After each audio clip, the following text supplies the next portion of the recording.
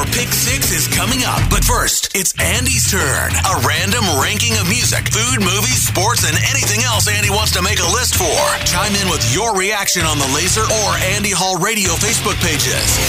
It's Andy Hall's Pick 6 on Laser 103.3. On this day in 1993, comedian Dennis Leary released an album entitled No Cure for Cancer. A very funny stand-up routine centering around Leary's, at the time, nasty habit of chain smoking. And the biggest highlight, an original song, written, recorded, and performed by Leary himself, A-Hole, with a couple S's strategically removed so I don't get in trouble. You get the picture. I grew up in an era where comedy albums were commonplace, and we were fortunate to have grown up in a golden age of comedy, having the ability to watch and listen to some of the all-time greats. Today, I'm giving you my Pick 6 comedy albums. Starting with number 6, Bill Cosby himself. Putting aside the legal mess his life would become later on, Cosby was unquestionably one of the all-time great stand-up comedians. This routine, recorded in 1981 and released a couple years later as an album and as a film, has always been my favorite of his. Between the unforgettable facial expressions to emphasize a point, to his conversational style that was very easy to follow, Cosby's hilarious take on subjects ranging from parenthood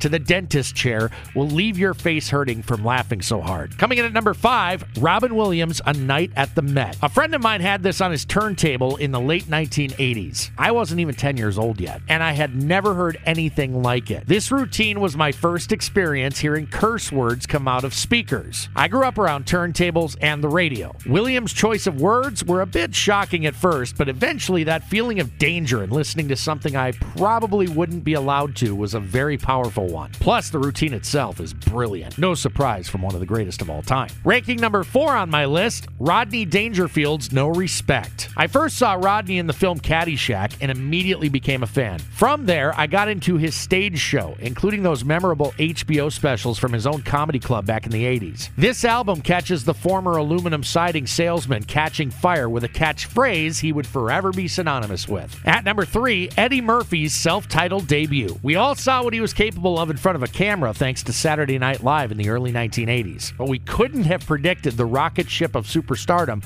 would arrive so quickly for Eddie, who was maybe 21 years old when this album was recorded and released. In at number 2, George Carlin's Class Clown, the album that made the 7 Deadly Sins routine a reality and got Carlin arrested for it. Incredible how far we've come since those days. Or as some may argue, how far we've regressed as a society. Either way, Carlin was there for all of it. Nobody provided social commentary from a common man's perspective better than Carlin, whose no-frills, no BS approach made him a household name in the 1970s with albums like this. A few honorable mentions that just missed the cut include the aforementioned Leary album, No Cure for Cancer, Steve Martin's Wild and Crazy Guy, Bigger and Blacker from Chris Rock, Lewis Black's Stark Raving Black, and Dangerous from Bill Hicks. Down to what I believe to be the greatest comedy album of all time, at number 1 with a bullet, Richard Pryor's infamous Live on the Sunset Strip. What can I say? He's the greatest of all time. The routines captured on this album are the stuff of legend. The things Pryor survived were nothing short of a miracle. To be able to stand up and tell those tales